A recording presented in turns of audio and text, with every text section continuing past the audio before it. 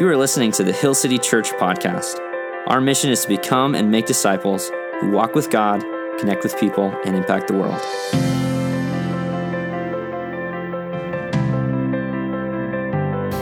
Morning, church.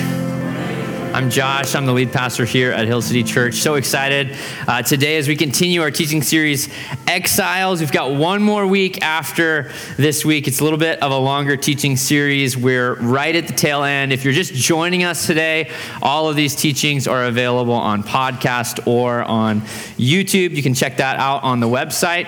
I'm going to start today with a question. What if we followed Jesus with everything for the next 60 years? Follow Jesus with everything. Does that sound familiar to anyone?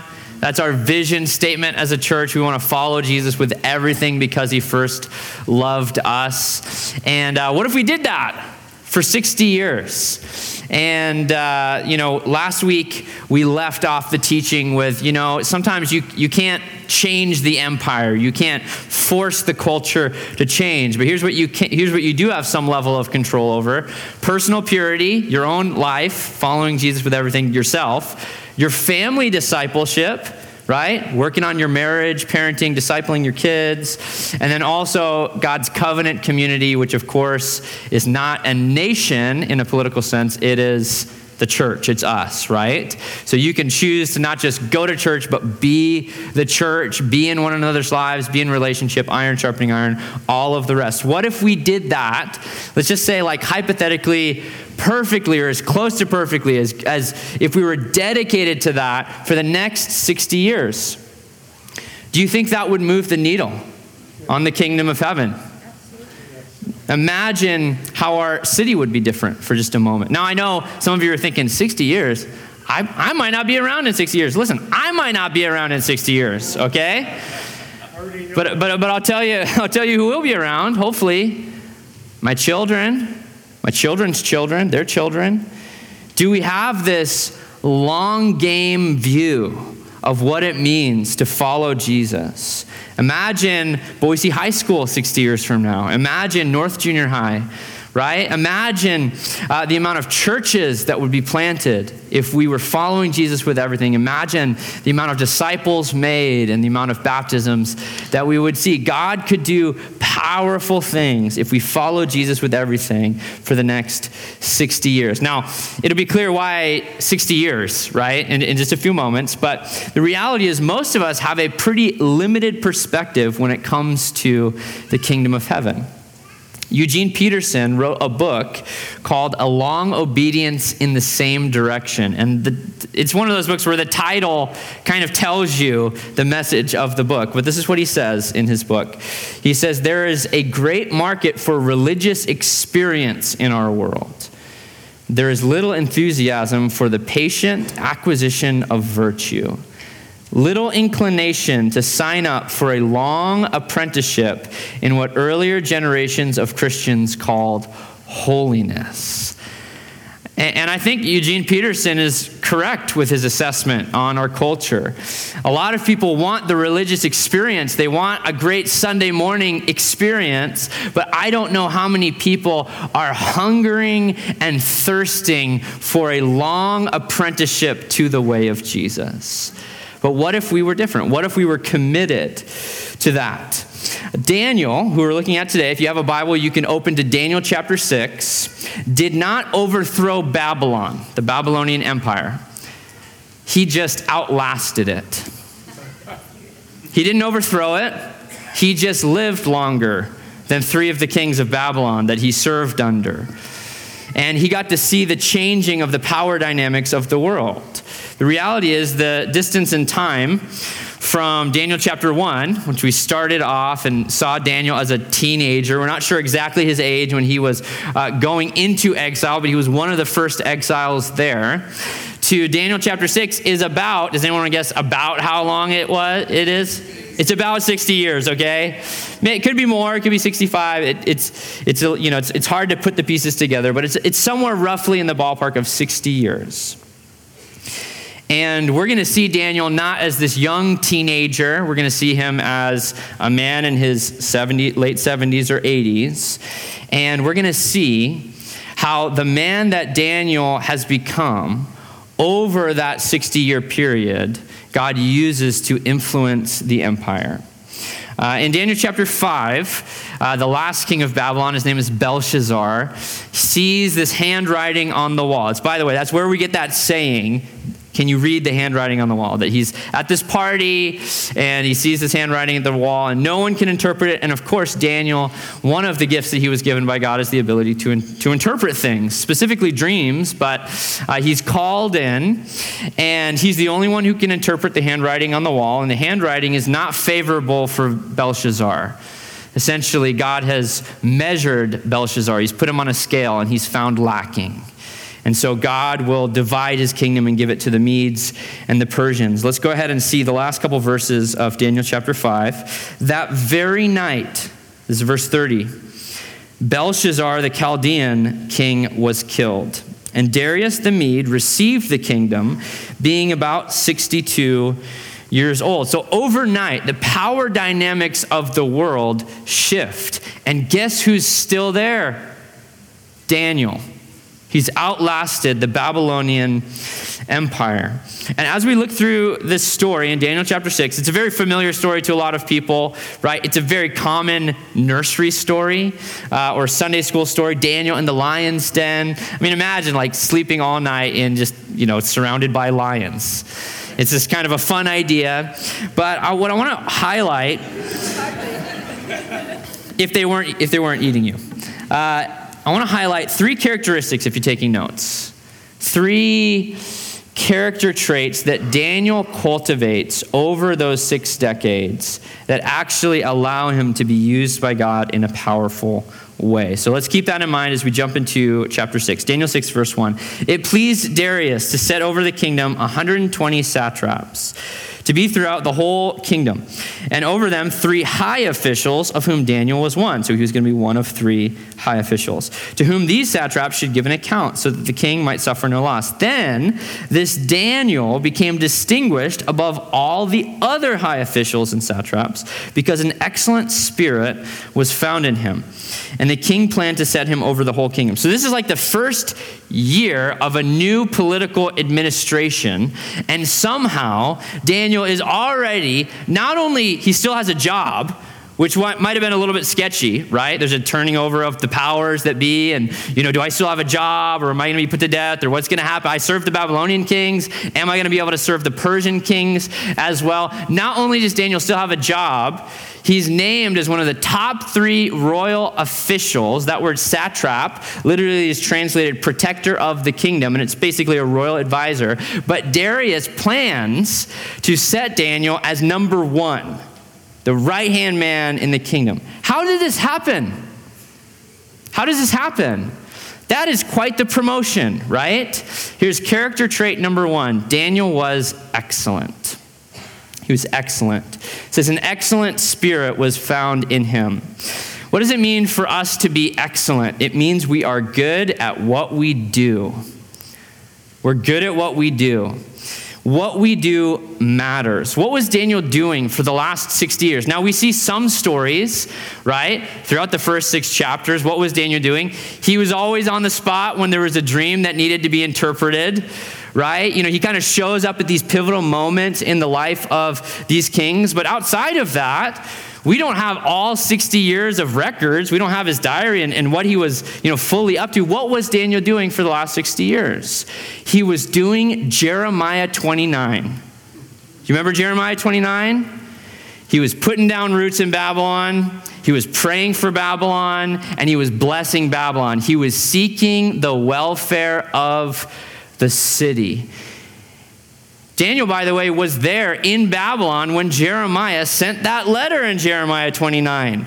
He would have literally been one of the people to read it and likely memorize it. And I can't think of a better embodiment for what it means to seek the welfare of the city than Daniel himself.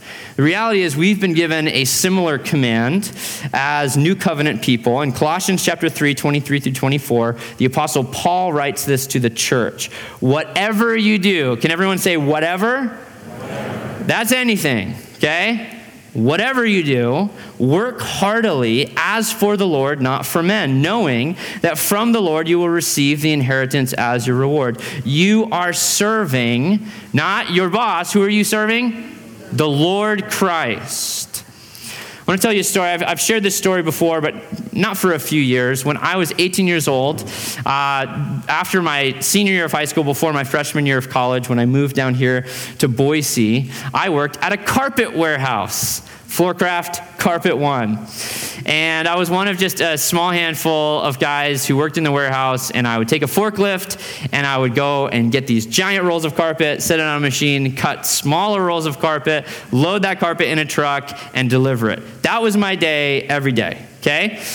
Pretty simple. It was very difficult work, and that was when I was convinced, I need to go to college. I need to not work here anymore.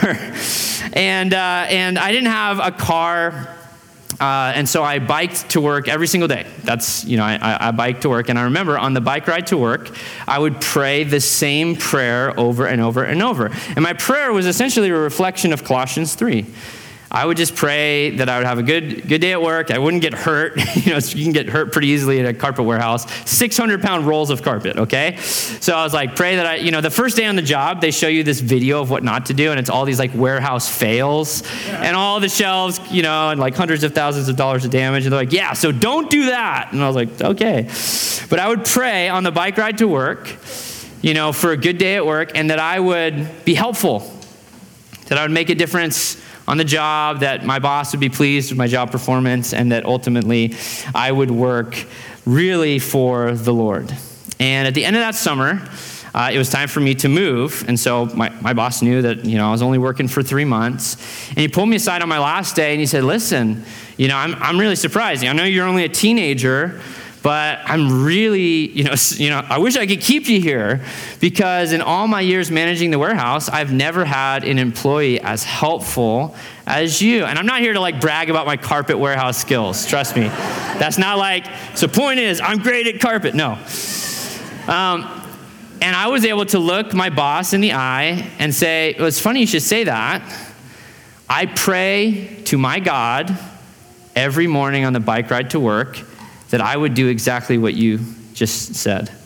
That I would be helpful to you, that I would be a blessing to the company, and that I wouldn't crash or do anything bad. And I'm the reason I'm leaving is I'm actually going to Bible college down in Boise. And my boss looked at me like that was not the response I was expecting. He wasn't looking, for a lecture. He wasn't looking to, to hear. And I didn't like baptize him that afternoon or anything like that. And yet, God used 3 months of being excellent in a carpet warehouse as an opportunity to be a witness for his kingdom.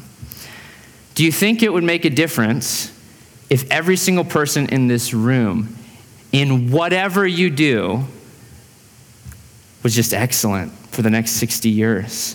The reality is, the church needs ministry workers, but we don't just need ministry workers. We want to be like MasterCard everywhere you want to be, okay? We need good Christian teachers. We need good Christian plumbers. We need good Christian bankers. We need good Christian athletes. We need good Christian parents discipling their kids in the way of Jesus. What if every single morning you woke up and you prayed that you would not just be working for your boss, or you'd not just be making your kids breakfast, but you would be working for the Lord Christ? 60 years, do you think that would make a difference? What if we were excellent? There was a time when the best art, the best music, the best architecture was produced by Christians. It's a character trait that is helpful in exile. Because as you are excellent, people will notice. This isn't just about you getting a promotion in the kingdom, right? This is about an opportunity to gain influence and win people over to the one true God. Daniel chapter 6, verse 4. Then the high officials and the satraps sought to find a ground for complaint against Daniel. So they don't like that Daniel's getting promoted with regard to the kingdom, but they could find no ground for complaint or any fault because he was faithful and no error or fault was found in him. Then these men said, we shall not find any ground for complaint against this Daniel unless we find it in connection with the law of his God. So there's this professional jealousy. There's possible elements of racism here. Why should that Hebrew guy be promoted instead of us? But this leads us to the second character trait that Daniel exemplifies. Number 2, Daniel is blameless, if you're taking notes. He's blameless. What does it mean to be blameless? We have nothing to hide. We have nothing to hide. No error or fault was found in him. Could the same thing be said of you if someone scrolled back through your social media? How far would they have to scroll to find you posting or saying something that you wish you could take back? Which, by the way, employers actually do nowadays. Just if you're younger, if you're looking to start a career, you should watch what you post. But the reality is, if someone were to look at your financial accounts, if someone were to ask for references on your character, if someone were to talk to your spouse, could they find something? Could they find some dirt on you? The reality is, these other satraps, they look at Daniel and they have over 60 years to gather evidence from, and they can't come up with anything on him. He's blameless. Corruption is all too common in our world.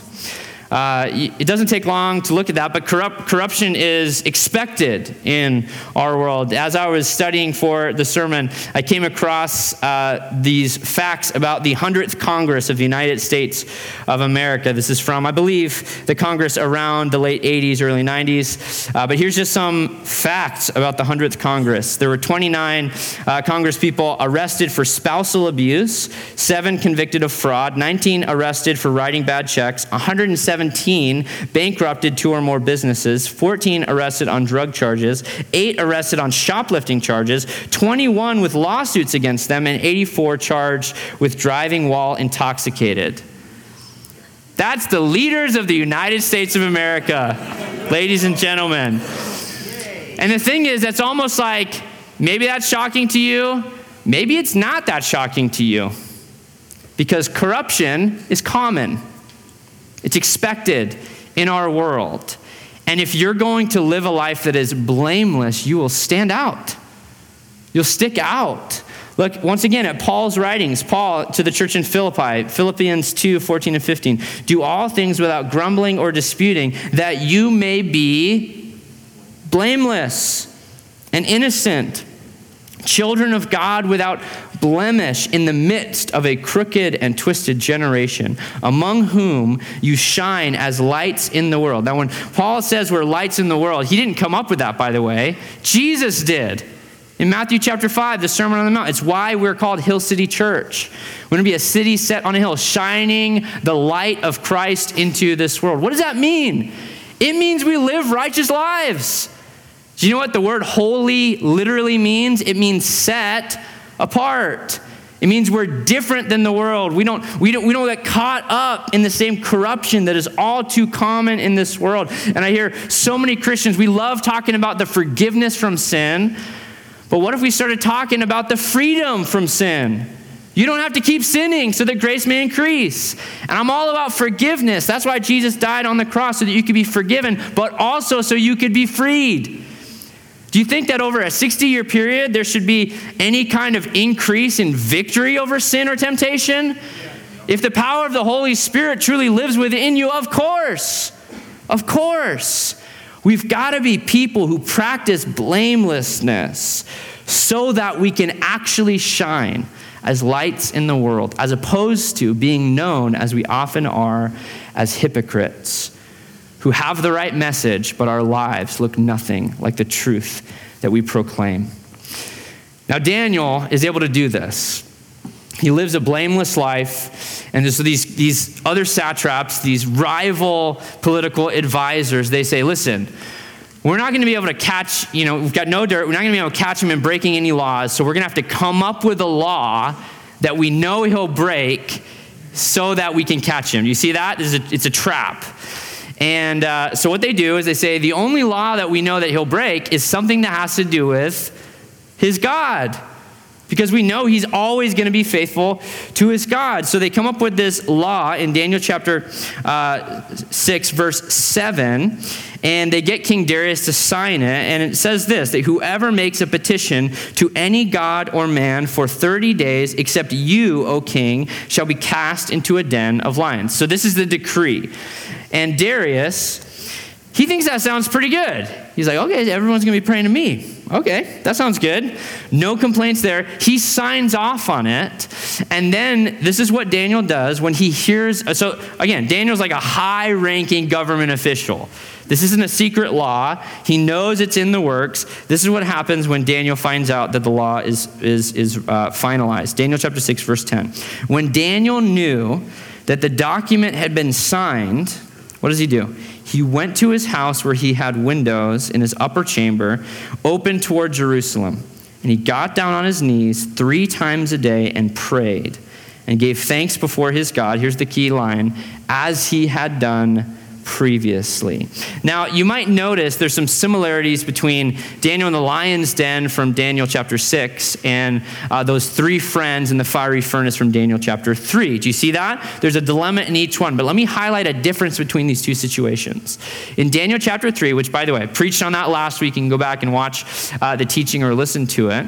Essentially, the 3 friends, Shadrach, Meshach, and Abednego, they are commanded to sin or die. Do you see that? It's like bow down to this idol. It's number 2 on the 10 Commandments. It's a huge deal, right?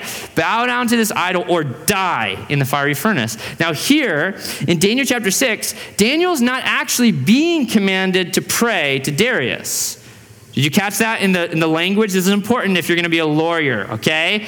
It's all about the phrasing of the law. So in the decree, it said, not you have to pray to Darius. You can check me on this. It says you're not allowed to pray to anyone else. So what Daniel is being asked to do is not sin or die. It's stop praying for a month or die. Do you see the difference between those 2?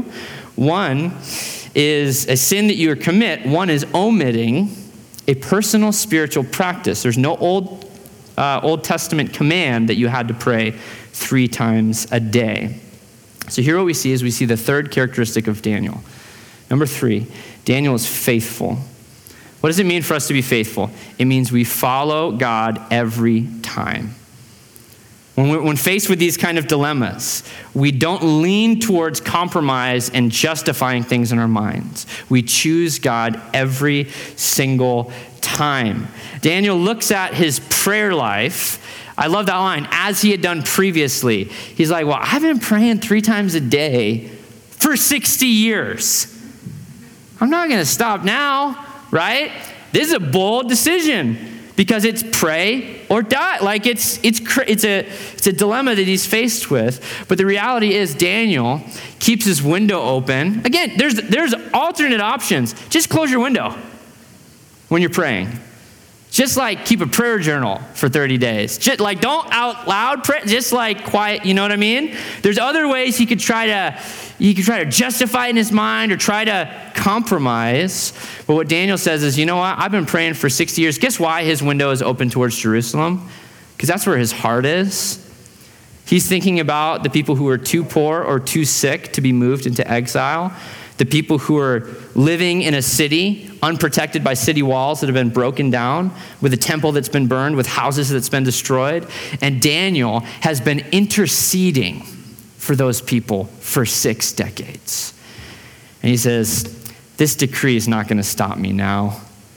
I'm going to keep my window open. I'm going to keep praying. And of course, it doesn't take long for these guys to catch him.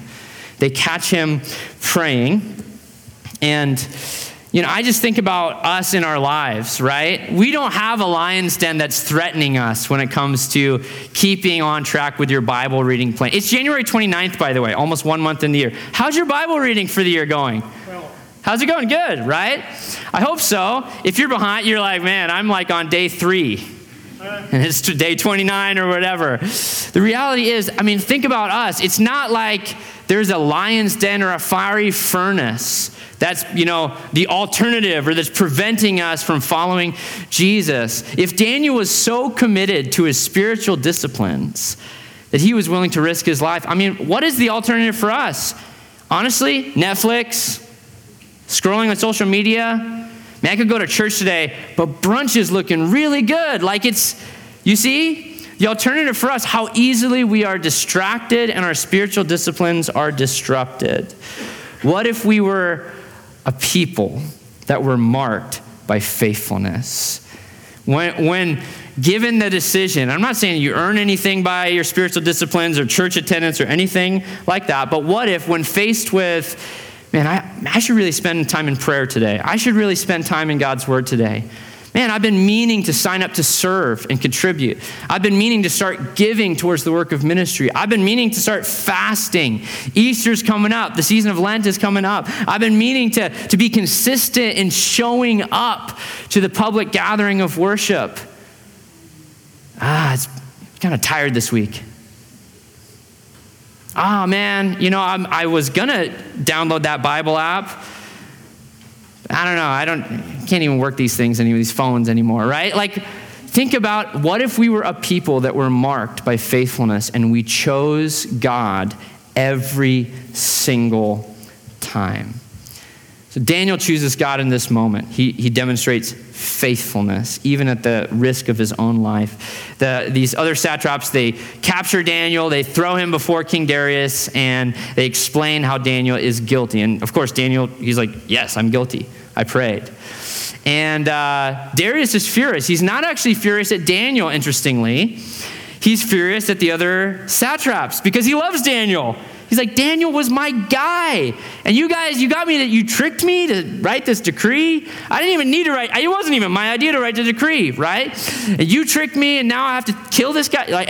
But it's irreversible. And so, with a heavy heart, reluctantly, Darius commands that Daniel is thrown into a den of hungry lions. And of course, that night, as the story goes, Darius, he can't sleep. He's so, his stomach is in knots and he doesn't eat. He fasts that night and he's hoping that Daniel would still be alive. And Darius, the very next morning, early the next morning, he goes to the entrance of the lion's den and he says, has your God, whom you serve continually, been able to deliver you from the lions? I love that line. Whom you serve continually. That's Daniel's reputation. And there's this moment of silence. Is he even in there? Is there even a scrap of bones left? And Darius hears from the bottom of the pit, "O king, live forever!" And Daniel's alive. And he comes back out and he says, my God has heard, my prayers. It's because I've been living this blameless life before him. There was no guilt found in me, and God delivered me from the mouth of the lions. And Darius commands that those other satraps, along with their families, are thrown into the pit. And so this wasn't one of those times where the lions just were already full. They were so hungry that it says that those men's bodies don't even hit the floor before the lions consume them. And Darius, at the end of the story, has a different decree that he makes. This is Daniel chapter 6. Go ahead and look at the end of the chapter, verse 26. I make a decree that in all my royal dominion, people are to tremble and fear before the God of Daniel. For he is the living God, enduring forever. His kingdom shall never be destroyed. His dominion shall be to the end. He delivers and he rescues. He works signs and wonders in heaven and on earth. He who has saved Daniel from the power of the lions. So this Daniel prospered during the reign of Darius and the reign of Cyrus the Persian. I love that line. He delivers and he rescues. God saves. And this is a profound story where God saved Daniel. Now, the reality is it would be very easy for us to look at a story like this and say, the moral of the story is if you're faithful, God will never let anything bad happen to you. It's very easy for Christians to kind of jump to that conclusion. And just to keep things into perspective, let's remember the first couple centuries of the early church, where there was a very real persecution. That's why Peter referred to the church in his letter, 1 Peter, as exiles in the Roman Empire. And a practice, not just among the Babylonians and the Persians, but a practice among the Romans was to keep lions as a form of torture and punishment. And there's records of martyrs who are thrown in the Colosseum to be consumed by hungry lions. See, God doesn't always prevent harm from coming to his people. Peter, who wrote 1 Peter in Acts chapter 5, is really a firsthand example of this. In Acts chapter 5, Peter has been preaching the gospel in Jerusalem along with the other apostles, and he gets in trouble. Surprise, surprise, with the high priests and the Jewish council. This is the same group who hatched the plot to send Jesus to the cross, right? So they're still trying to squash this movement of followers of Jesus. And in Acts chapter 5, verse 29, after they have commanded Peter to stop preaching the gospel, this is Peter's response. But Peter and the apostles answered, "We must obey God rather than men." That's faithfulness. That's choosing God they don't say, okay, we'll move to the next town.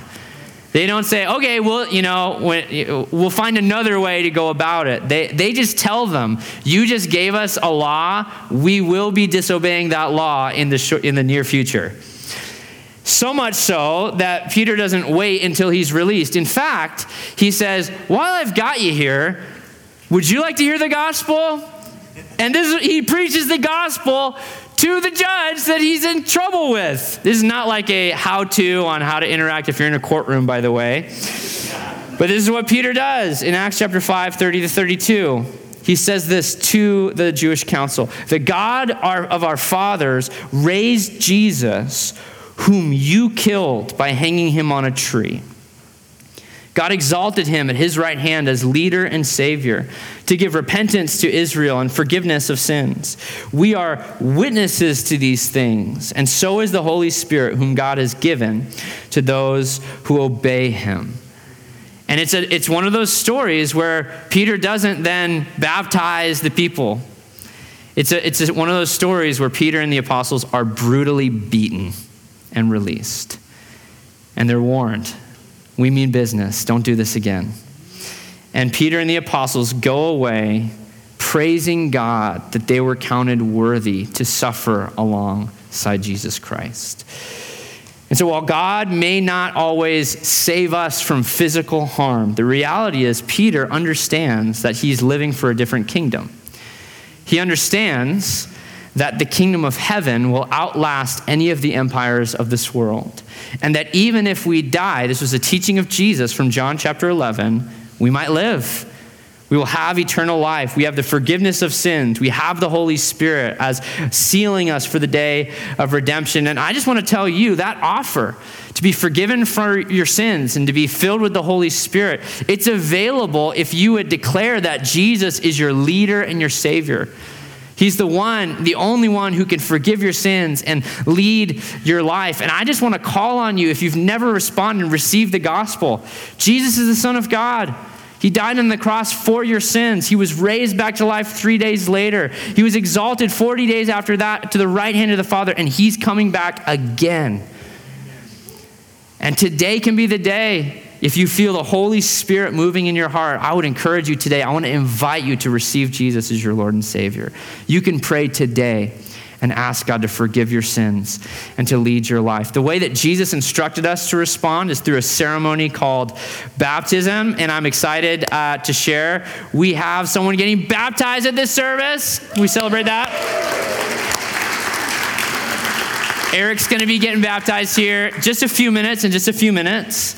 But what baptism is baptism is really demonstrating in the likeness of Christ a death, dying to the old self, and then being raised up to life to live a new life in Christ. And maybe today is a day that you want to say yes to Jesus and sign up to get baptized. Maybe for the very first time, you've never responded to the gospel before. You can find more information. You can sign up online at hillcityboise.org/baptism. Eric is an example of someone who's believed in God for a long time, been following Jesus for a long time, but just realized, I think I skipped that step. I never got baptized. And full obedience to Christ It has led him to the point where he says, I need to obey. I need to get baptized as a public declaration of my faith. And so we're happy to celebrate with him. The reality is that word faith and the word faithfulness, in Greek, it's the same. So what does it mean to have a faith in Jesus? It's not just, I believe what these Bible verses say. It's not just a theological or a mental belief. It's obeying Christ. It's choosing to follow God every single time. The beautiful thing about this story in Daniel 6 is not only does God save Daniel, and through the gospel, not only does Jesus save us, but God actually uses Daniel to save the Jews. The reality is, the very last verse, Daniel chapter 6, verse 28, it could be translated like this. So Daniel prospered during the reign of Darius, that is the reign of Cyrus the Persian.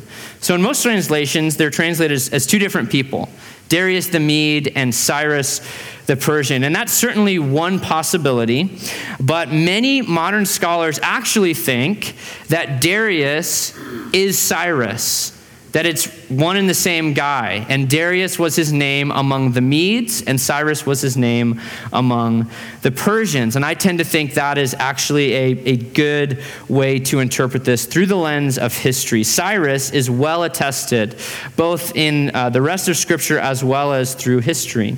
Cyrus the Great was prophesied about over 100 years before this, before Cyrus was even born, in Isaiah 45, verse 1.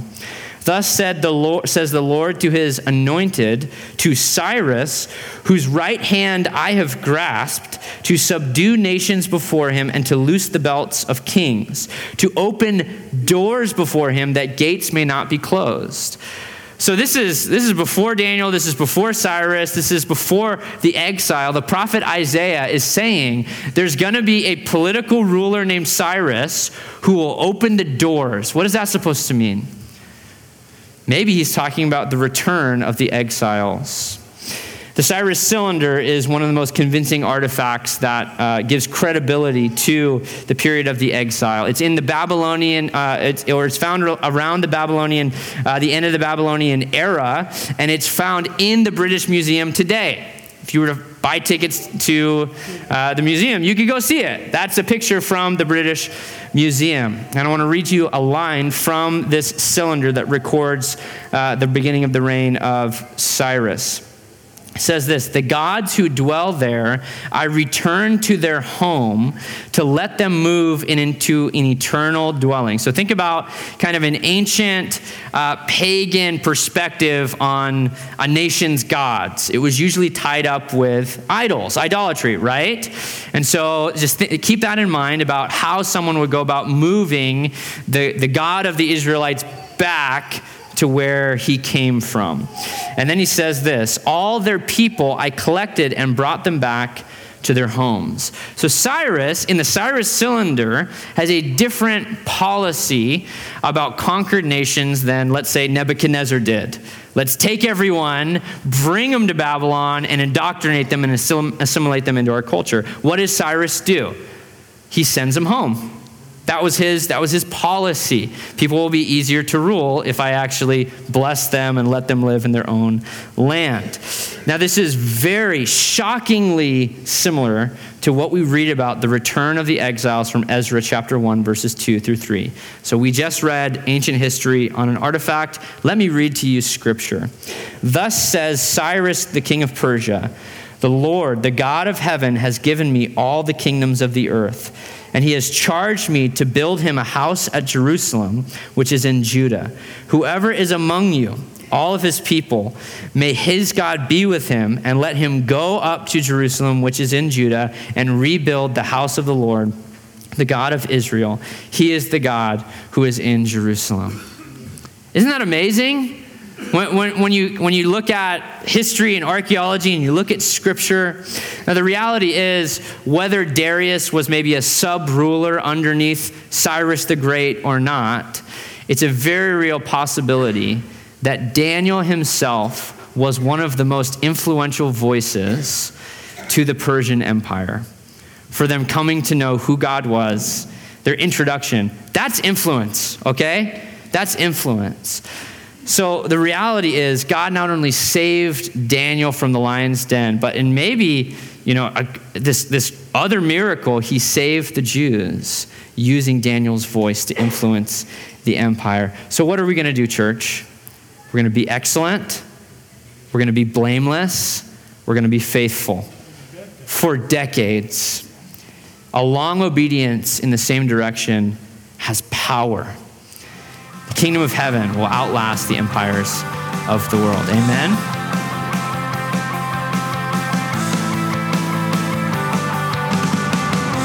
Thanks for tuning in to the Hill City Church podcast. You can find out more about our church at hillcityboise.org. Follow us on Instagram and Facebook at Hill City Boise. We hope this teaching has encouraged you and helps you follow Jesus with everything.